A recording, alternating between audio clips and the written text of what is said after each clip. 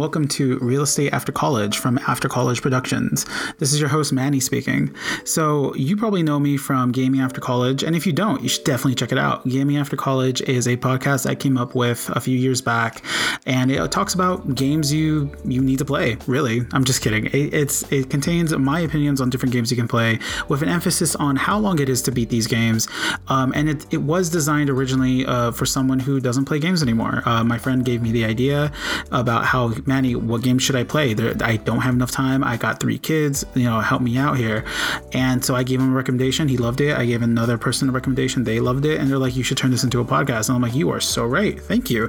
And now they don't get any royalties. Anyways, going back to the to the main topic at hand. Over the last few years, I did buy a house in the great state of California. Sorry if that offends anyone. And, I'm just your average Joe here. I don't have a degree in finance. I don't have a degree in real estate or any sort of experience in real estate. I don't know anyone who works real estate. I'm just your average person. And my wife and I, we saw that, prices in California were just insane, and they keep getting crazier and crazier. And it's like, holy crap, if we can't buy a house now, we'll never be able to buy a house. And so luckily we did save quite a bit of money, and we did run into some money, which is great, which isn't the case for a lot of people, unfortunately. But we were able to buy a house with almost zero experience, and we did use a real estate agent, but we have thoughts on that. We have thoughts on the entire process, really. And what we learned, one of the biggest things we learned was there's not a lot of resources out there for people who have zero experience here. Most of people's experience come from other people, like family members or whatnot. And we did go on YouTube a few times to look at like difference between a conventional loan and an FHA loan, or what a VA loan was. And there's lots of information out there, and honestly, it's very overwhelming. When you're buying a house, when you're looking for a house, it's insane. And my wife and I, we got so overwhelmed with all this information, so stressed out. And over the coming months, I was like, you know what? I should really make a podcast about this. Or I wanted to make a blog, actually, at first. But then I had a great idea of like, you know what? Let's just keep it with after college, right? Buying a house after college. The title was a little long, so that's why I decided to go with Real Estate After College. So thank you for listening to this intro. I'm going to go over really quickly what this podcast is going to be about, what we're going to be talking about, and just sort of, what you can expect as a listener from this podcast. And hopefully, if you like it and you like the sound of my voice, you can go ahead and listen to the first episode. And again, thank you so much for at least listening to this far into the intro. So Real Estate After College is going to cover basically the entire process of buying a house, from finding a house, right? So what sort of tools do you have to find a house, right? Zillow, a real estate agent, Trulia, walking around a neighborhood, touring a neighborhood in your car, going to a tract home like KB Homes or Lennar, right? Like, what do you have available to you, and what are the differences when you get to those houses, right? What are things to look out for? Financing, right? What's the difference between a conventional loan and an FHA loan? Which one is good for me? Do I qualify for a VA loan? Do I qualify for any of these loans? Does my credit score really matter, right? So I've done a ton of research into all this, and I will gladly help anyone as long as they ask, and that's why I'm making this podcast. Oh, sorry about that. I hit the mic. Right.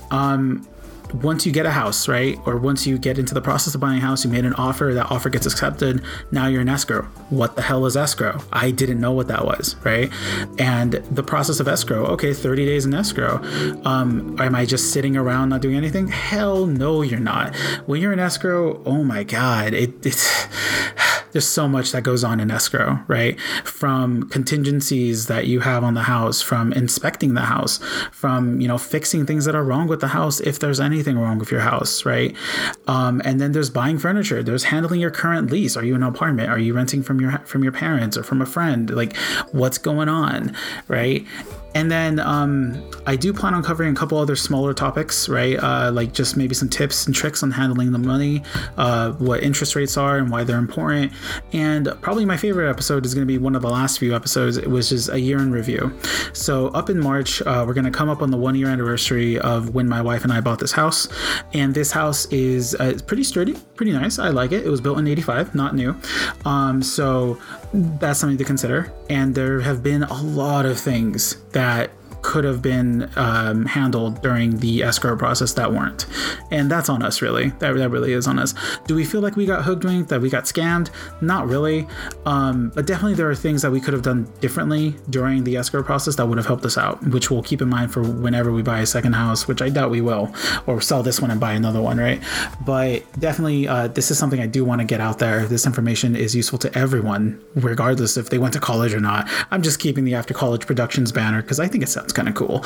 But anyways, so thank you for indulging me on this intro episode, which I did plan to keep short, just to show you what you can expect from this series. And I look forward to discussing even more so at length in episode 1, Finding a House of Real Estate After College. All right. Thank you, everyone. And I look forward to hearing from you soon. If you want to contact me, please feel free to reach out to me at gamingaftercollege.com or on Twitter at GAC_podcast.